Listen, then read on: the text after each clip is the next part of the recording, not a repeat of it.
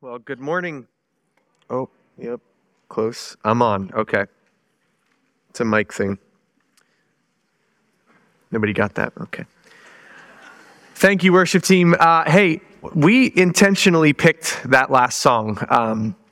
We're going to be in Revelation chapter 5 this morning, and if you feel like you just sung a song and you're not sure what you just sang, we're going to be reading those words this morning. Actually, O Holy Night, also a beautiful picture. I don't know if they wrote it with Revelation 5 in mind, but it fits perfectly with our series on the glory of Jesus.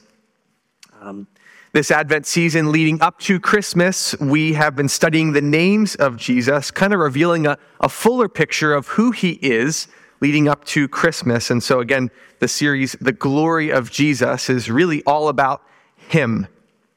The book of Revelation was written by the Apostle John in 95-96 AD, 60 years after the death and resurrection of Christ, which would put John in his 80s or 90s, somewhere around there. And as we've been looking through the book of Acts in our previous series, before we picked up in this Advent series, we know John was an evangelist, someone who was part of the early church, leading people to Christ, preaching Christ. And at this time, John and the church was under great persecution. Mark mentioned this a few weeks back, under the Emperor Domitian. And he was sent away to the island of Patmos, which was an island for criminals in Roman culture. He was removed from fellowship, all alone. And as we know from the book of Acts, God routinely uses and allows wicked men to persecute the church. And I say uses intentionally. This is not a lapse in God's goodness. We have seen, we have studied, we have read the book of Acts. The church grows, expands, is blessed, and is strengthened. And so when we approach Revelation this morning in our Bibles, I want us to read slow and to read carefully. So many people can be afraid of what this book means or what it says, or I don't really understand it at all. But I assure you, it really could be worse. You could be on a stage preaching from the book of Revelation this morning. So I want to read just the first 3 verses of the book of Revelation. If you're there, chapter 1, turn right to, it's all the way at the end of your Bible. Page 967 is where chapter 5 starts, but go back a few. This is the opening of the book. The revelation of Jesus Christ, which God gave him to show his servants the things that must soon take place, things in the future. He made it known by sending his angel to his servant John, who bore witness to the word of God and to the testimony of Jesus Christ, even to all that he saw. Blessed is the one who reads aloud the words of this prophecy, and blessed are those who hear and who keep what is written in it, for the time is near. Pray with me this morning. God, I thank you for your incredible self-revelation in John's book here. We do feel blessed to know you as Savior, blessed to read these words this morning. We want to be people that also, as we read them, hear them, understand them, and put them into practice, knowing what is to come. God, I pray you'd lift our eyes even this morning from specific situations that may either confuse us or hang us up. Lift us from the present circumstances that we are in to see something beautiful this morning, the glory of your Son, Jesus. Help us to worship him, and in turn that we might be people who live changed because of an eternal perspective that we see in this, the last book of your word. God, we thank you and pray these things in your name. Amen. Well, if you've been watching, it's been a politically charged World Cup thus far. It's also been one of incredible upsets, exciting shootouts, and some of the usual stars rising to the top. There's been this interesting thing that has kind of risen up, talking about bench players, people that have come off the bench as a substitute. Some of you know that actually what is happening right now is that bench players are currently outscoring the starting players It's a thing that's been happening, and so there's kind of been some press about it. And they're on pace to set the record for the most goals scored by substitutes in a World Cup. There's even been some controversy over which players, stars and not stars, are sitting on the bench. If you've watched yesterday's game, Cristiano Ronaldo sat the bench in the first half of his game. I'm going to leave that right there for anyone that wants to talk about it later. Okay. But a substitute is a person who enters the game as a replacement of another. Substitute is a Latin word that literally means put in place of. You may understand the concept of substitute from a sports game or something like that, but let me tell you another story that talks about the word substitute, which may give you more depth and meaning. Boarding the SS Dorchester on a dreary winter day in 1943, there were 904 troops, 4 of whom were chaplains. World War II was in full swing, and the ship was headed across the icy North Atlantic water where German U-boats lurked. At midnight, the morning of February the 3rd, a German torpedo ripped into the side of the ship, and the men aboard knew immediately that the hit was fatal.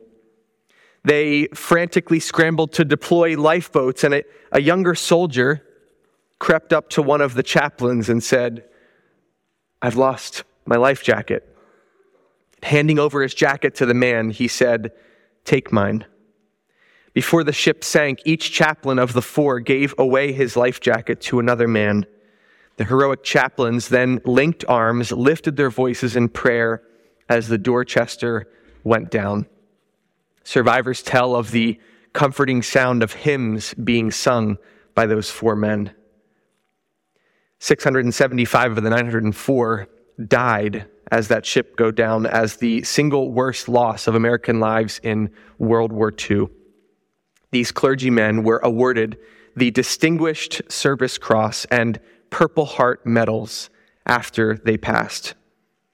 And Congress would later declare February 3rd as 4 Chaplains Day, giving them a special Medal of Honor, the Chaplains Medal of Honor. It's an incredible act of heroism and an incredible picture of substitute. The 4 men said, "We will trade places with you. We will give you safety and face our death." And so our name of Jesus, as we come today, comes out of that same sense, this substitute. Revelation chapter 5, we find Jesus, the Lamb of God, the substitute for our sins. So I'm going to read Revelation chapter 5 this morning. Again, it's page 967, I think I said. And if you want to turn there, if you don't, that's okay. But I'm going to ask you to close your eyes and potentially visualize what is happening here in Revelation chapter 5. This would be an easy one to just read through and be like, I didn't get any of that. Listen to it this morning and see what you hear. Then I saw, this is John writing, then I saw the right hand of him who was seated on the throne, a scroll written within and on the back, sealed with 7 seals. And I saw a mighty angel proclaiming with a loud voice, "Who is worthy to open the scroll and break its seals?" And no one in heaven or on earth or under the earth was able to open the scroll or to look into it. And I, John, began to weep loudly because no one was found worthy to open the scroll or to look into it. And one of the elders said to me, "Weep no more. Behold, the Lion of the tribe of Judah, the Root of David, has conquered, so that he can open the scroll and its 7 seals." And between the throne and the 4 living creatures, and among the elders, I saw a lamb standing, as though it had been slain, with 7 horns and with 7 eyes, which are the 7 spirits of God sent out into all the earth. And he went and took the scroll from the right hand of him who was seated on the throne. And when he had taken the scroll, the 4 living creatures and 24 elders fell down before the Lamb, each holding a harp, a golden bowl full of incense, which are the prayers of the saints. And they sang a new song, saying, "Worthy are you to take the scroll and to open its seals. For you were slain, and by your blood you ransomed people for God from every tribe, every language, every people and nation, and you have made them a kingdom and priests to our God, and they shall reign on the earth.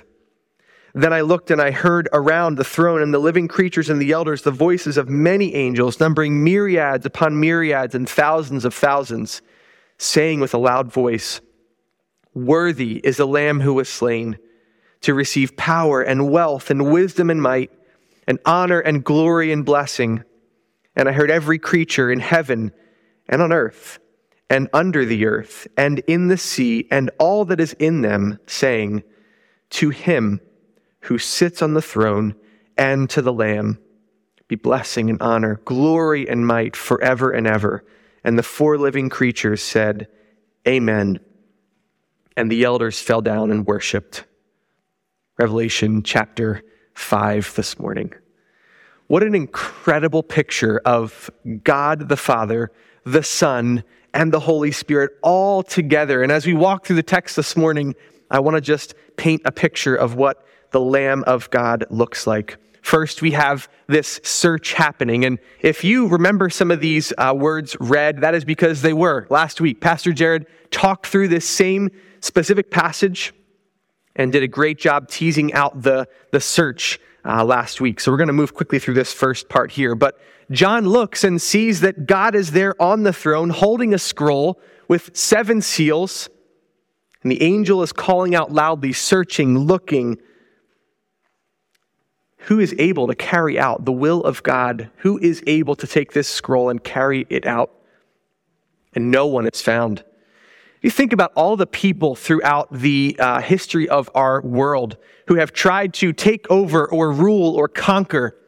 There are many people who have tried, and I want to keep this verse number 3 here in mind. And no one on heaven or earth or under the earth was able to open it.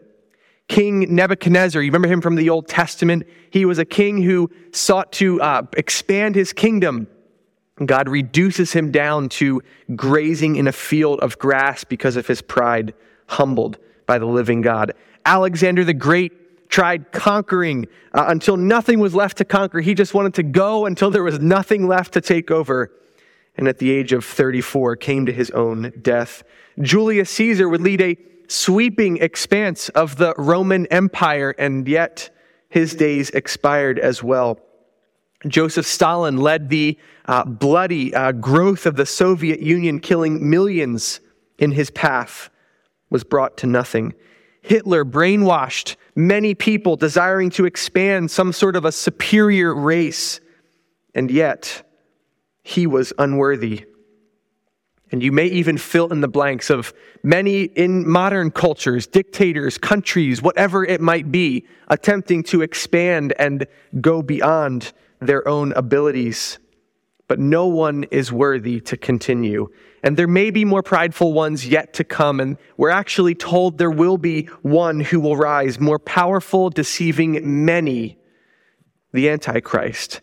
And yet all fail to pass the test. No one is found worthy to carry out God's will in the scroll. No one audacious enough to approach the throne of God and take his will and say, "I'm the one to carry this out."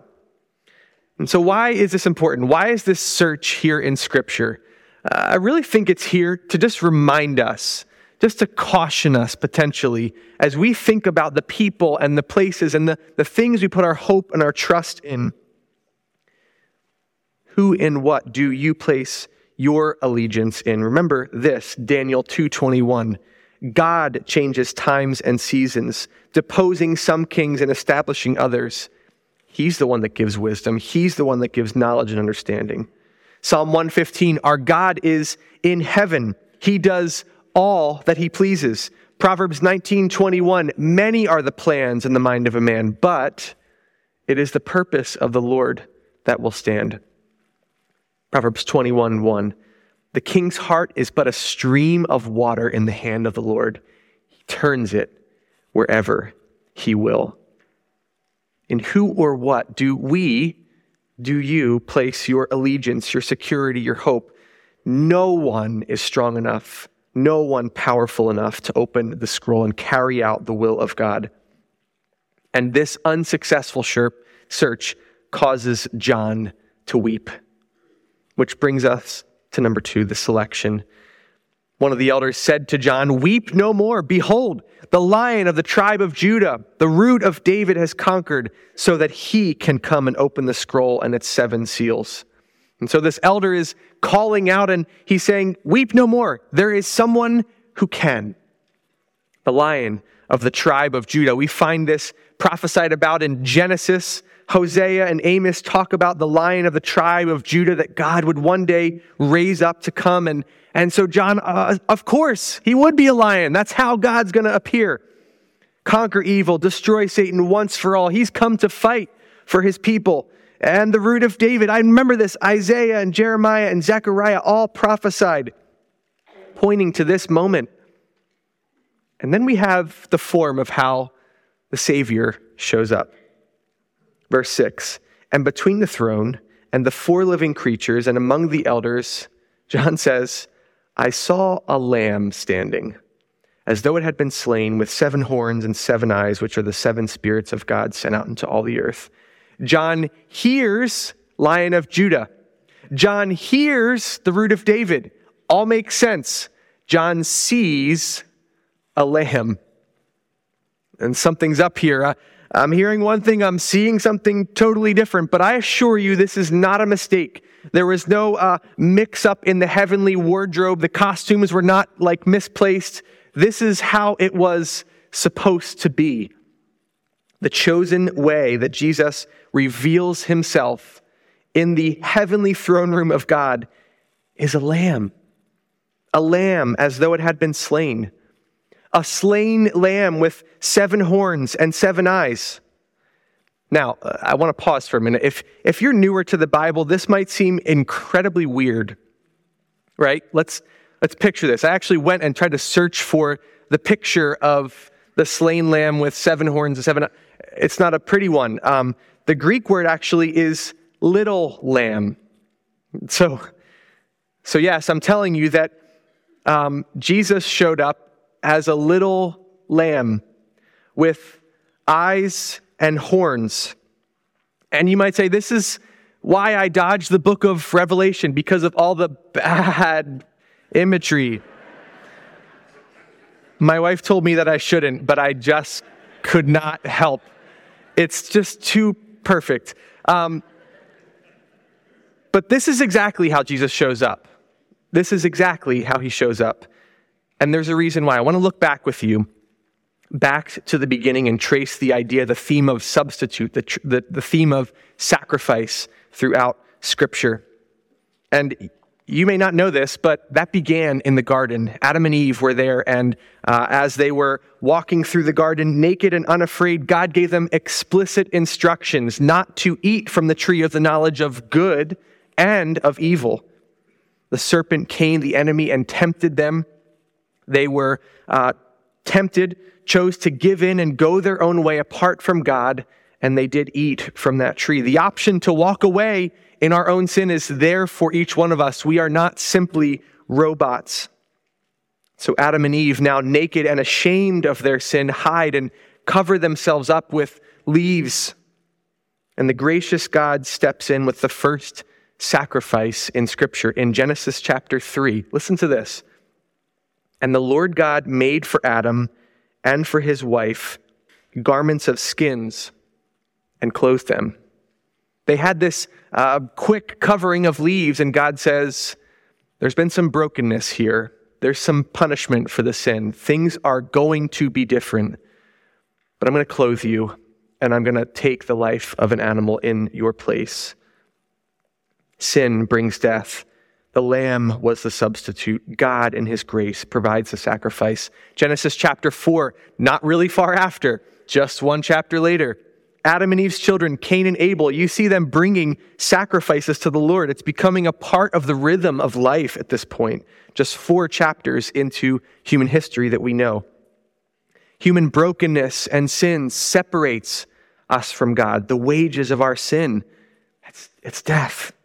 Genesis 22, God is testing Abraham and walking along and says, "Abraham, I want you to go and make a sacrifice on top of the mountain, and I will be the one to provide. I want you to go and sacrifice your only son, Isaac. And so they climb this mountain, and they are carrying firewood, typical to probably carry the sacrifice with you. So if you're the son, Isaac, wondering, okay, Dad, where's the lamb? What's going on here? I don't see our sacrifice.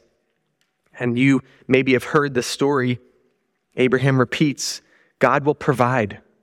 They set up the altar. Abraham ties his child and raises the knife to sacrifice him, and God steps in and provides a ram caught in the thicket to sacrifice in Isaac's place. The lamb was the substitute. Genesis continues on. This cycle of sin and people sacrificing was something that had to happen to cover over the sins that were of the people. Usually it was a spotless lamb as a substitute. Exodus chapter 12, we jump ahead, and what's happening here? The Israelites are in captivity, and the Egyptians will not let them go. 10 plagues are there, right? We remember this. And what is happening is Pharaoh is saying, no, I'm not going to let you go. And God says, okay, one final plague will I do, and this is the death of the firstborn son of everyone in Egypt.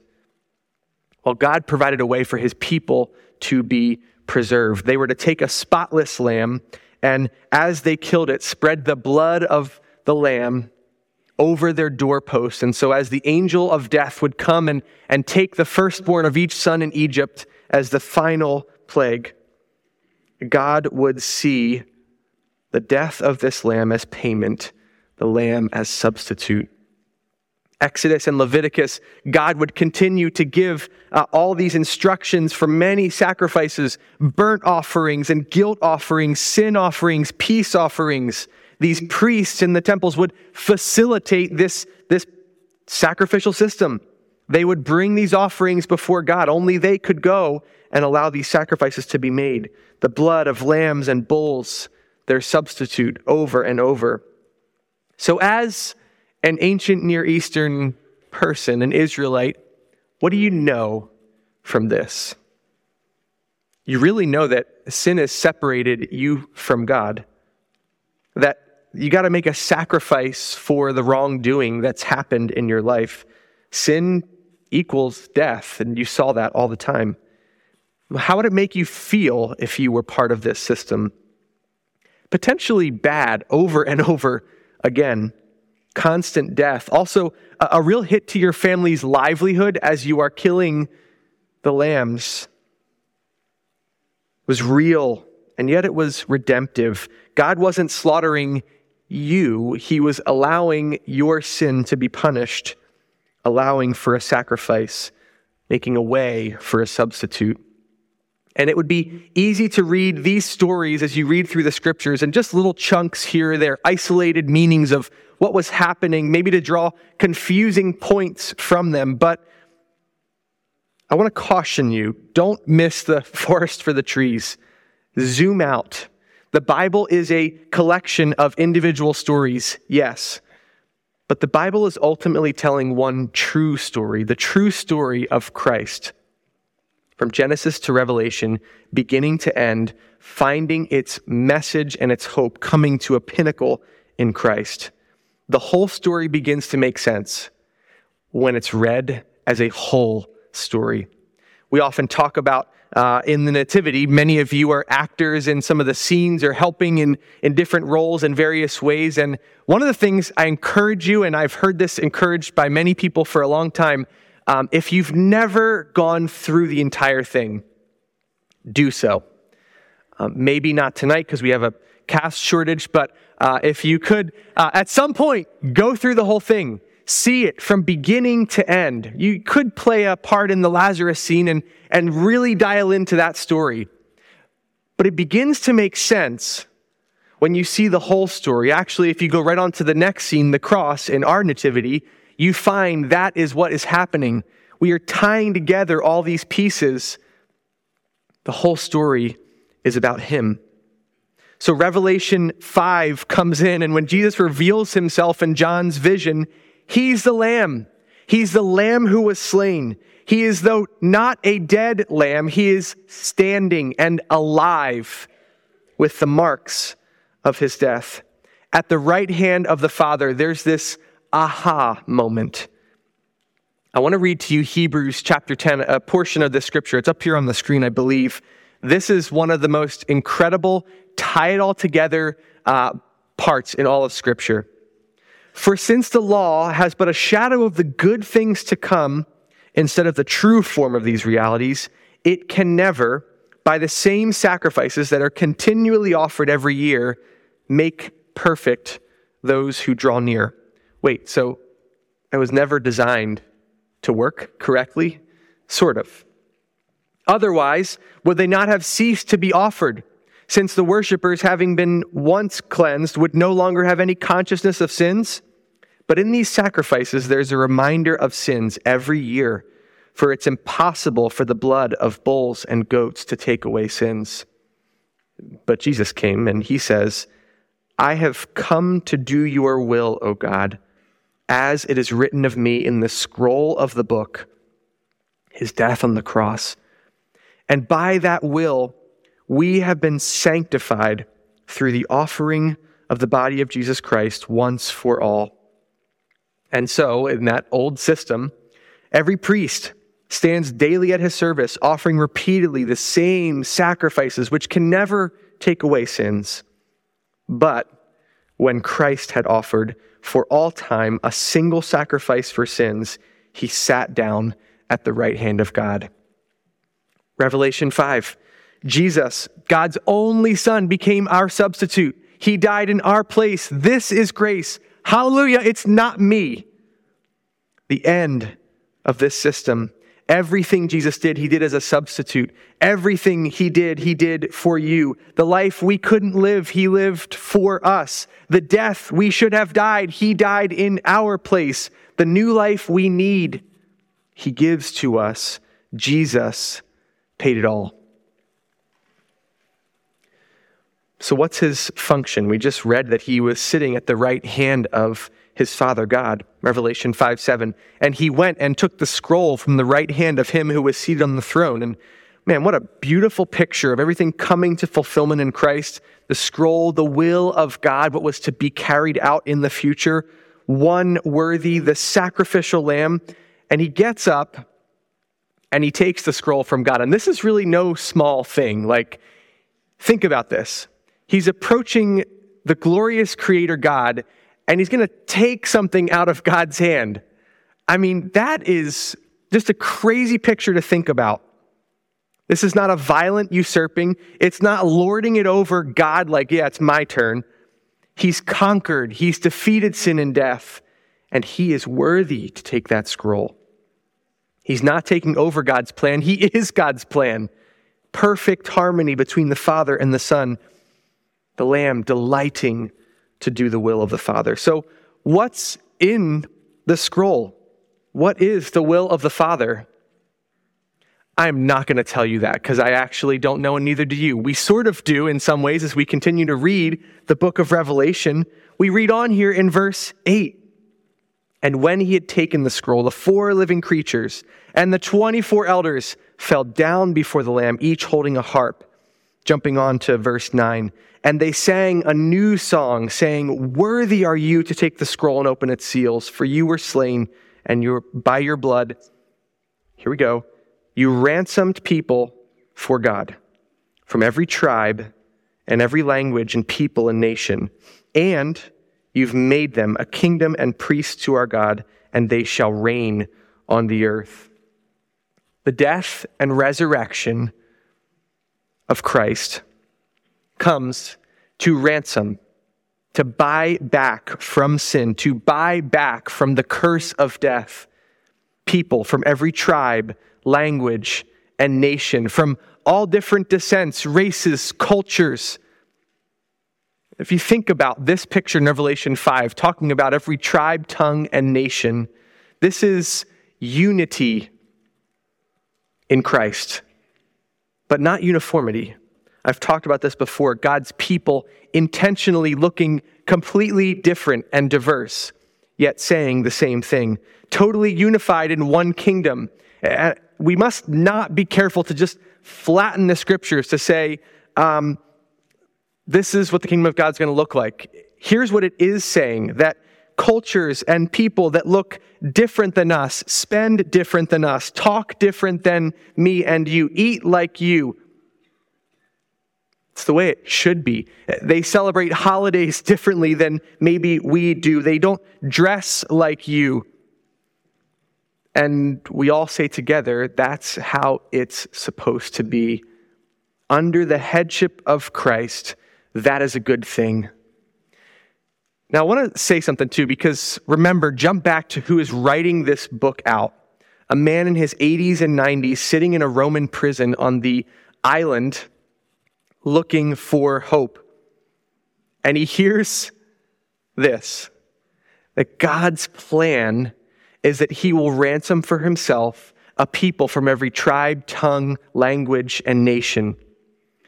John's been in prison for doing this, but he knows the future is coming where the church does expand, where there is hope. Me locked in a prison cell, that's not it. That's not the end. Jesus is doing something far greater. Nothing is going to stop God's plan. Imagine the confidence of John sitting there. Imagine the joy of knowing what is to come. And what is he doing? He's going to build a kingdom of priests. Kind of a strange thing. We talked about how the priest was the only one who could go in and make the sacrifice, make the access to God. They have free access. He is building a kingdom of priests that one day, in relationship with Christ, you and I will have full, free, total access to our Father, to Christ. Nothing dividing us from our worship and our service to Him. Nothing holding us back. A kingdom of priests with free access to Him. Then this song breaks out in verse 11.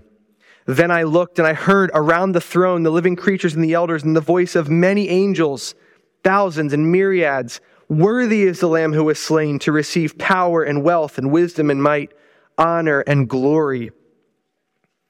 And I heard in heaven and on earth, again, listen to these words, in heaven and on earth and under the earth and in the sea and all that is in them, saying, to him who sits on the throne and to the Lamb be blessing and honor, glory and might forever and ever.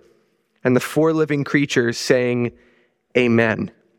I mean, there's thousands, billions. You can't even count them. Myriads upon myriads. This was the highest number they could have counted to at that point. That's what they're saying. There's just so many beyond everything bowing down in worthiness to the King. I mean, picture this. Every creature in heaven, earth, under the earth, in the sea, singing out praise to God. I mean, what does that look like? What does that sound like? All of creation crying out, erupting in praise. And these four living creatures around the throne, and they're just constantly saying, Amen, Amen, Amen. So let it be. He's worthy. The whole creation is erupting, and they're like, yes, Amen. Just let it happen. Jesus is the one. The stage is now set. Jesus holding the scroll.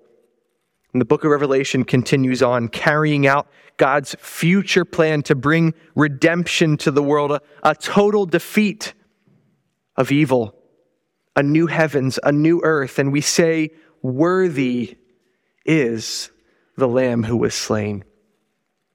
Do you know Him? Have you trusted Him?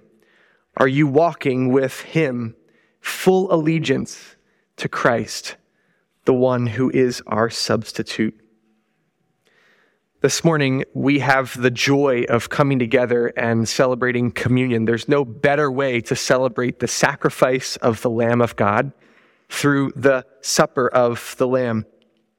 We're going to continue on here, and bear with us, because for the first time in like 3 years or so, we're actually going to pass the communion around, have the deacons come and be part of this. There's actually some deacons that are coming this morning who have never done this because they were elected during the COVID era, and they're going to figure this out. So if it doesn't work out, okay, great. We're going to make it work. So the deacons, if you guys want to come and join me up front as we do communion this morning.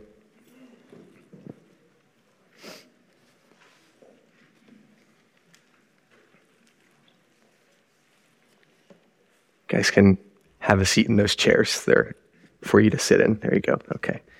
Doing great. So we'll do so with passing around the cups and baskets this morning for you to just take. If you have a relationship with Christ, I encourage you, join in. This is a remembrance of what God has done, the sacrificial Lamb of Jesus. And if you're maybe still trying to figure out what this whole relationship with Christ looks like, I'm going to encourage you not to take them this morning and to listen in to what God has done and the Lamb that has been slain for you. We'd love the chance to talk with you about that relationship. So we're going to do that now. We're going to pass these around. And as we do that, I'm going to ask, with this microphone, Matt, would you pray for us for the bread, please? Father, Lord, we come to you this morning grateful, God. Lord, that your body served as a substitute for ours. Lord, that you would love us and pursue us while we didn't pursue you, God. That your grace is just a wonderful gift that we don't have to perform to earn, Lord God. Lord God, I pray for those that are here that may be trying to earn their way to heaven. Lord, that the weight of trying to get it all right lead them to their knees and accepting of your grace, Lord. Father, for those who have accepted, I join them in celebrating, God, that your free gift is available to all. That you say that for none who will call upon the name of the Lord in no way shall be turned away. I thank you for that, Lord, this morning. In Jesus' name, amen. So as we pass things around, just take a small time of just reflection to just consider, as Matt just prayed, the weight of our sin and the hope that is the Lamb in our place. So.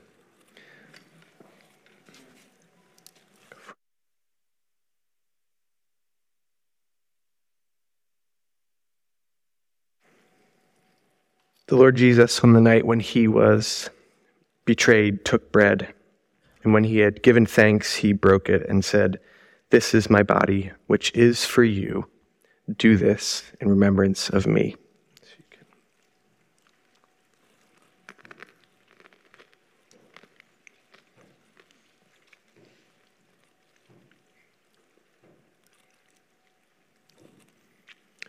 I'm going to ask Mark if he'd pray for the cup.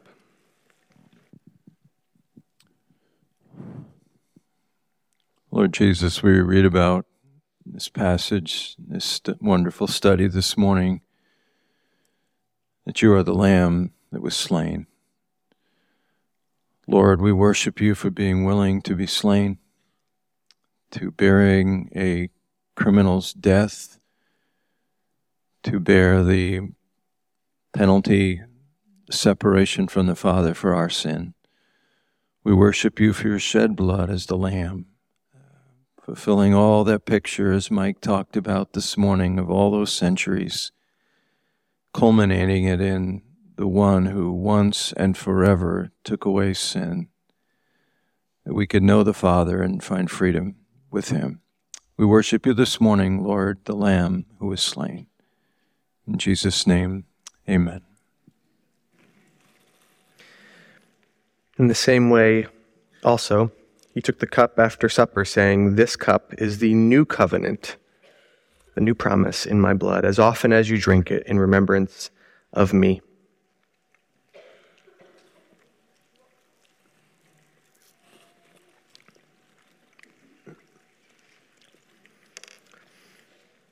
I'm going to ask you to stand as we dismiss this morning.